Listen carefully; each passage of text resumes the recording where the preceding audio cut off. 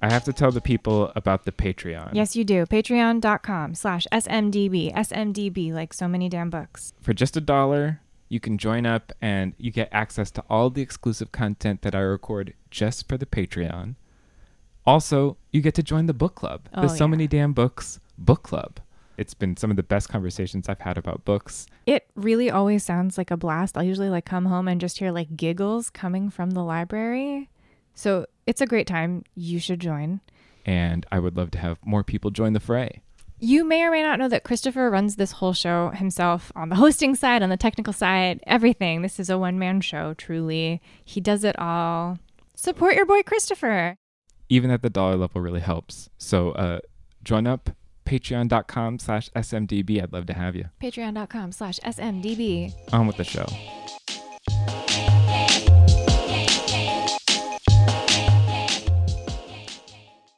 So many damn books. Hello and welcome to So Many Damn Books, a blessing, a curse, a podcast. I'm your host, Christopher, and I thought I'd just hang out with you all for a little bit. Just you and me, talk about books and reading recently. I'm heading out on a summer break, and this will be the last episode until I return, and on August 15th. And I'm pretty nervous, since I've really never tried this before, just talking into a microphone, talking at you. So, of course, I've made myself a cocktail.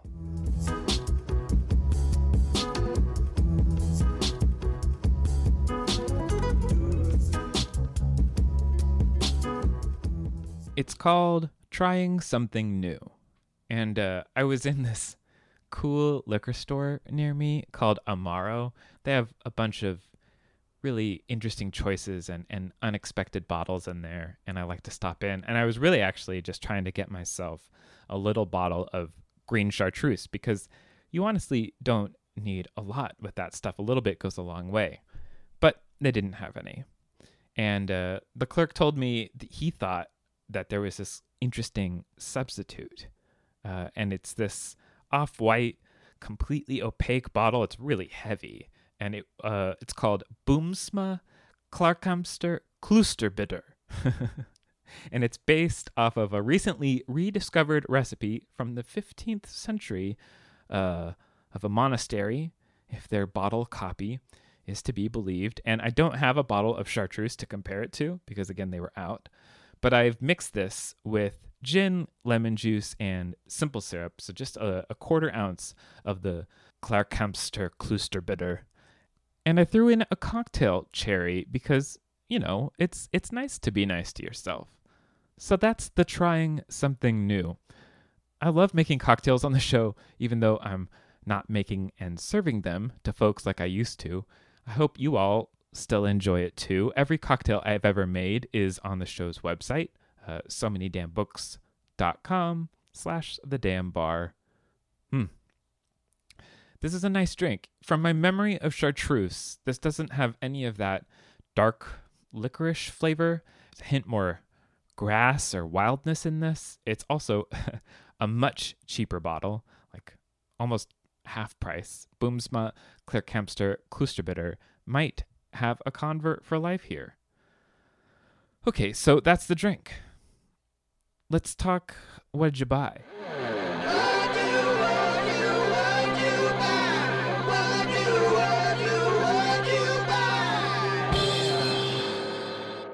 So the publisher Astra House invited me to a gathering, which was exciting. I like being invited places. And it felt like a pre-pandemic type of gathering, or it harkened back to what book parties were like before the pandemic began. So that was really fun. And I was talking to someone and praising the novel YN by Esther Yi, the book about someone who becomes so obsessed with a K-pop idol, she moves to Korea. And I'm singing the praises of this book, and ends up being the editor of the book who I'm talking to. So that was nice. Anyway, I grabbed the Bathysphere book by Brad Fox while I was there. Subtitle, Effects of the Luminous Ocean Depths. And it's this nonfiction book about the first explorers of the deep, deep ocean. the first people to see those unbelievable sort of monsters. Book looks beautiful with some incredible images interspersed, so I'm very, very excited to dive in. I was also sent by Blackstone Publishing, a press that used to be only audiobook focused, or so I thought. The Moon Represents My Heart by Pim Wang Techawat, a novel about a family of time travelers where the parents go missing and the kids both deal with it differently. One searches the past and falls in love in the 30s, and the other tries to stick in the present, which I think is the early 2000s. And I love the idea of a full family of time travelers. I feel like the usual time travel narrative is that one person is doing it and keeping it a secret from other people. So I like that a whole family could be sharing in this magic together. Norton sent me Disturbance by Jenna Clark. And this is a novel about someone trying to hex herself free from her past after she witnesses someone else's sort of pagan ritual. She decides she wants to try one for herself, but seems to kind of mess it up and ends up haunting herself with her ex-boyfriend's ghost. I think that's what it's about. I don't want to look too much into it because I feel like this is one of those books that is better if you only have a tiny bit to go on. But it looks creepy. The cover is a peephole with a fly on it. And that's always something that a fly is one of those images that can be really, really creepy. And then I have The Ultimate Beach Read because Natalie Beach wrote it. This is adult drama and other essays. Natalie Beach was the writer who went viral a couple years ago with her incredible essay on The Cut about how she helped Carolyn Calloway become the sort of influencer that she is now.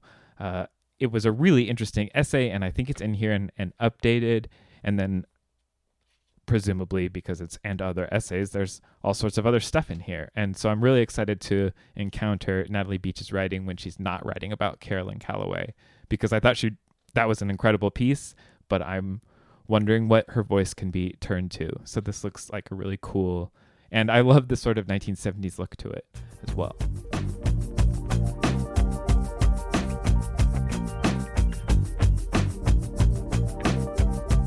I'm recording this episode the day before my wife and I leave on our honeymoon, and we're headed to Italy and France. And for once, I am not bringing any books on the trip with me, physical copies. I'm bringing an e-reader. And, vacation reading is really hard to pin down. It's hard to know what you're going to be into. So I am excited that I have the sort of back-end internet access to download anything I kind of want to the e-reader, but I'm still trying to load it mindfully in the same way that I would be if I was doing my normal thing of keeping like an entire stack of books and bringing it along and only reading maybe 2 of them. It had been a long time since I had a Kindle, and all I had in my library was Ryan North's page-by-page review of the Back to the Future novelization, and then a collection of literary essays about the HBO TV series Girls. And those are 2 great choices. I thought that was a nice starting point. And to those, partially aided by the Libby app, and that meant, the Brooklyn Public Library. So thank you to the Brooklyn Public Library. And then some NetGalley. I've added a few other things that I thought it would be fun to talk about. In case I want an epic, I have another Gary Jennings novel. This one is called The Journeyer, about Marco Polo. And I was recently talking with Kate from the Book Club Review podcast on her show about my love for his out-of-print novel, Spangle. It's the only thing I've ever read from him, even though Spangle is absolutely one of my favorite books of all time.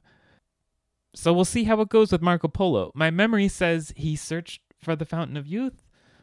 I don't remember, but I think that I'm partially excited because I already own a physical copy of this book. It's sort of in brick form, though.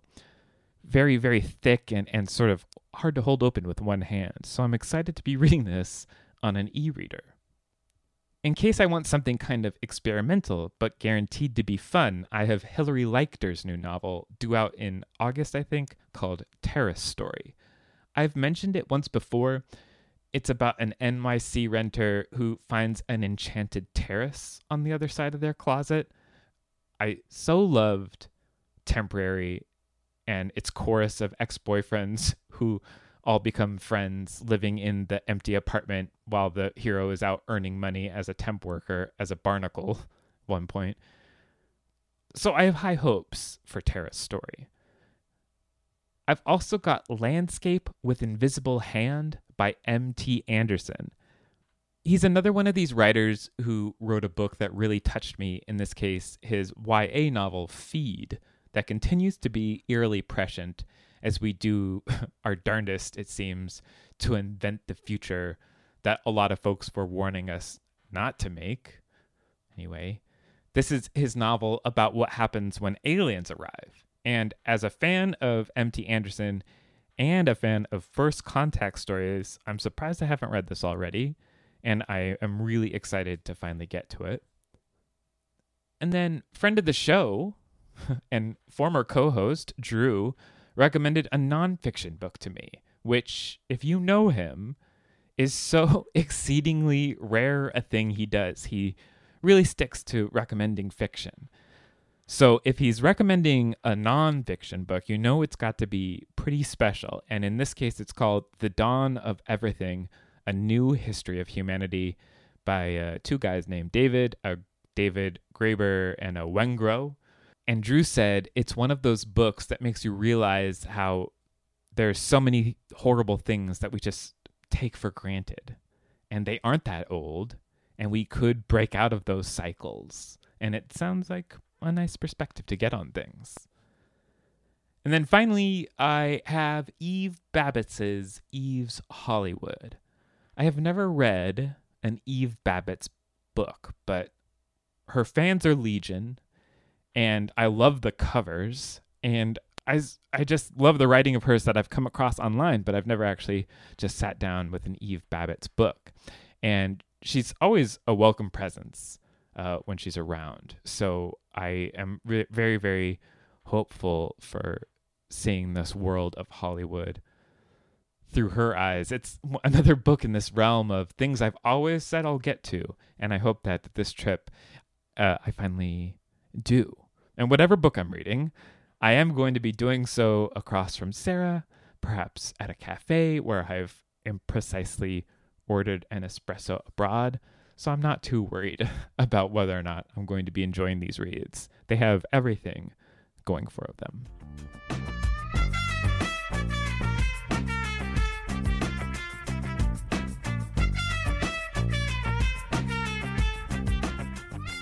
So let's do some recommendations. Let's finish this up. I highly recommend watching the documentary Roman Holiday. Just an incredible movie that makes you just glad that Rome even exists, let alone a place that you might be able to visit. I have, of course, recently rewatched it in preparation of going, and it's just such an incredible movie. Every moment of it is delightful. I also recently hosted my first book club. Anyone who's a patron on the So Many Damn Books Patreon can join in. And there were folks from all over the country in that Zoom room, which was so cool. We talked about Chain Gang All-Stars, and it was just a really nice time. I think you, listener, would enjoy the book club. And if you join the Patreon now, I'm going to post the poll for what book we'll read for August book club in July, so you can help choose what we read. And thank you to the people who came to the first So Many Damn Books book club. I had a great time, and I hope you all did too. And then finally, I wanted to recommend Henry Hoke's Open Throat. It's a novel from the perspective of the California mountain lion P-22, who had a media frenzy around them a couple years ago. And it's honestly, it's just one of my favorite animal perspective novels I've read in a really long time. It does everything that you hope a animal perspective novel can do, where it recasts aspects of life and humanity in this wild light. It's poetic, it's fascinating, and it's gripping too. I mean, it's surprising how the plot really takes hold. I just loved it, and I can't recommend it enough. It's also extremely short, so I love when I can recommend something that isn't a time sink, but it's incredibly enriching. So that's it for me. Go ahead and become a So Many Damn Books patron. And of course, as always, I ask, I implore, I beg of you to review the show on iTunes. And I look forward to talking to you all again very, very soon. Thanks for listening.